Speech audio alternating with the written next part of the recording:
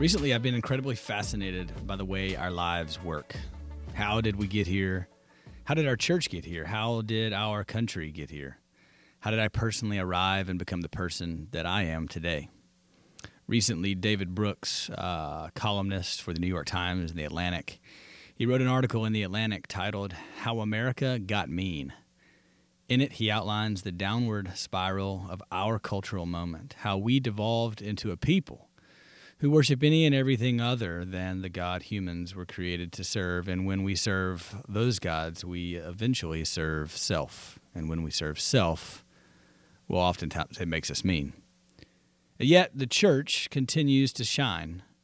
Not each church individually, though many do, but collectively, churches throughout time and across the globe, the bride of Christ reminds a hurting world that there is another way. There is a better path. In the years leading up to the Jewish exile, 600 years before the birth of Christ, the prophet Jeremiah repeatedly, for over 40 years, preached the gospel of a different way. The people of God had fallen into idolatry, and the Lord was finally preparing to bring about the end of the good old days in Jerusalem. Eventually, the people would be slaves again, and Solomon's temple would be torn down. Time and time again, he calls anyone who will listen to remember the way of God. Thus says the Lord, Jeremiah preaches, "Stand by the roads and look, and ask for the ancient paths where the good way is, and walk in it, and find rest for your souls." Is there a better way? Can we actually find rest for our souls? Do we have what it takes to walk this ancient path? Yes, wonderfully, his name is Jesus.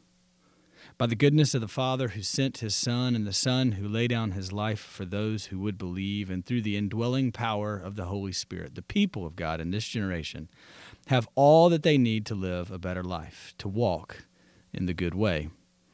But this way is not new, it's ancient, it's tried, and it's true. And we as faithful Christians join a long line of millions of saints who have been received into glory. Jesus told his followers that he is the way, he is the truth, and he is the life. So what does that look like for us during our day? How have we made this good way burdensome or dutiful, or in some cases made it vague and almost unknowable? For the next few months, I'd like to invite the listeners of the Grace Auburn Church podcast to a series of roundtable discussions on where we've gone wrong in our understanding of following Jesus, and how we too can stand at the crossroads of this life and the one to come, ask for the ancient paths, the good way, where it is, and walk in it. And the fruit, wonderfully, the fruit would be rest for our souls. While these conversations are not exhaustive, we believe these habits of grace, these habits of the household, and habits in and around authentic gospel community are truly the ancient practices that lead to deep spiritual formation. When Paul writes to the Romans to be transformed by the renewing of your minds, he assumes that the church in so many ways has already been conformed to the pattern of its world.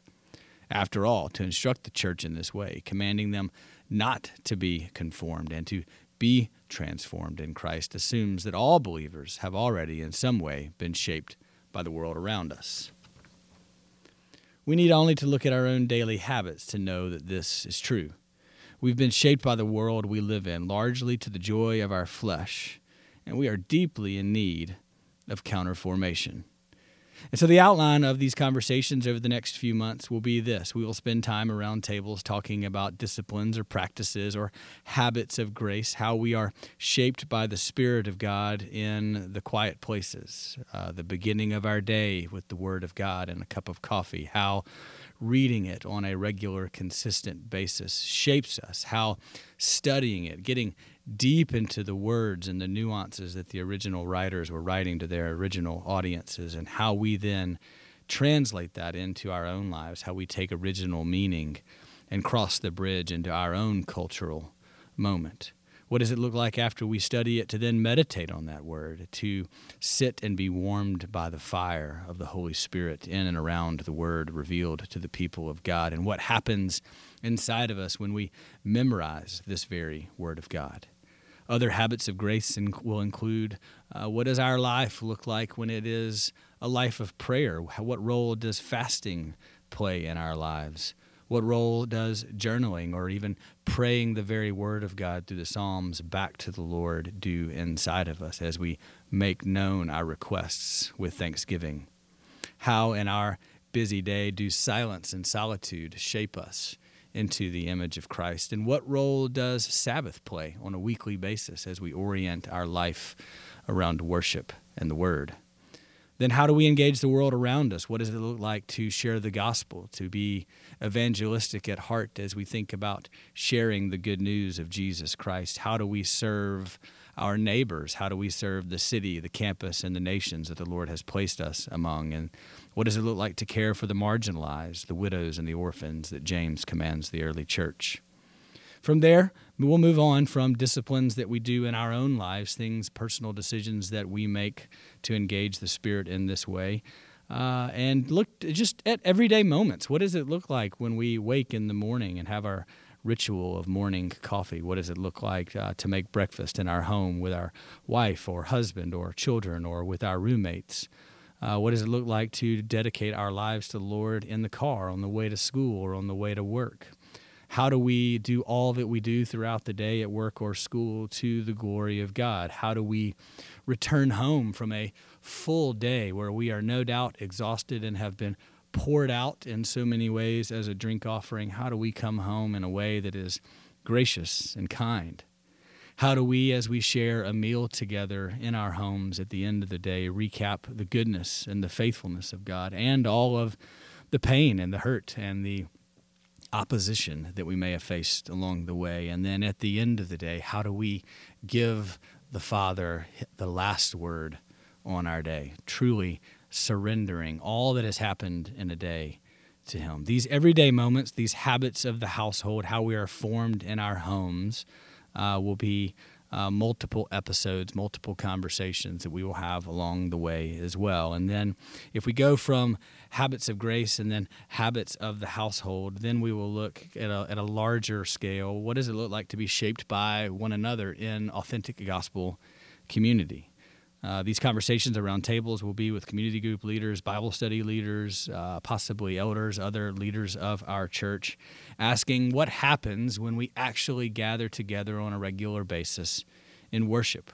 How does the liturgy of how we sing to God, pray for unreached people groups, hear the word of God preached, sing the words of God back to Him, receive communion and pray the Lord's Prayer and be blessed by the word of God as we go? How does that actually shape us? How does it actually form the way we go throughout our week?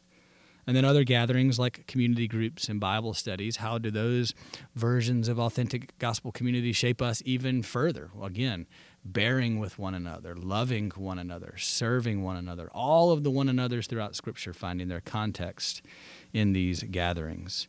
But then there's also all of the informal moments throughout our day where a lunch with a person or a coffee or running into someone in the grocery store leads to deep, deep gospel conversations where we find ourselves being shaped in less formal ways than perhaps gathering around the Word of God to study it. And then lastly, we'll look in terms of our authentic gospel community, why we've chosen to be intergenerational on purpose, why we believe young adults and older adults should gather together, and how when we gather in community with people that don't look like us, God does something incredibly unique and shaping in our hearts, our minds, and in our souls. All of these conversations, these habits of grace, these habits of the household, and how we are shaped by one another in authentic gospel community, I think are going to lead to a whole host of great conversations. Most of them will be unscripted. Most of it will be very real and raw and pertinent to those who are sitting around these tables and the way the Lord is shaping them in real time. And so our hope and prayer as a church as we continue on this journey of the Grace Auburn Church podcast is that these very real conversations would be fuel to the fire, so to speak, of what the Holy Spirit is already doing in you. And as you consider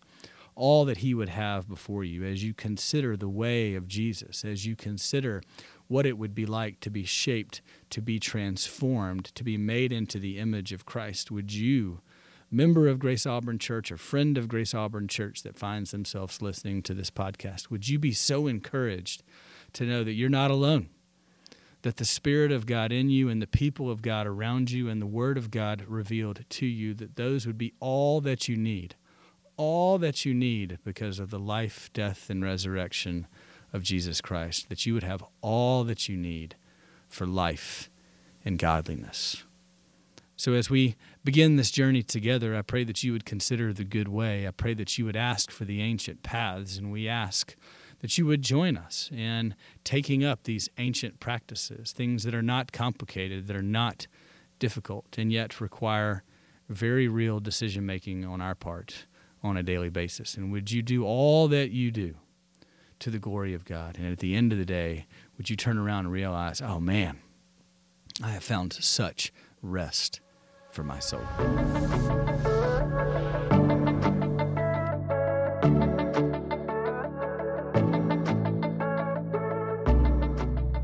On behalf of the Grace Auburn Church family, thank you for listening to the Grace Auburn Church podcast. If you'd like more information about partnering with us in our mission or ways that you can get connected, please go to our website, graceauburn.church.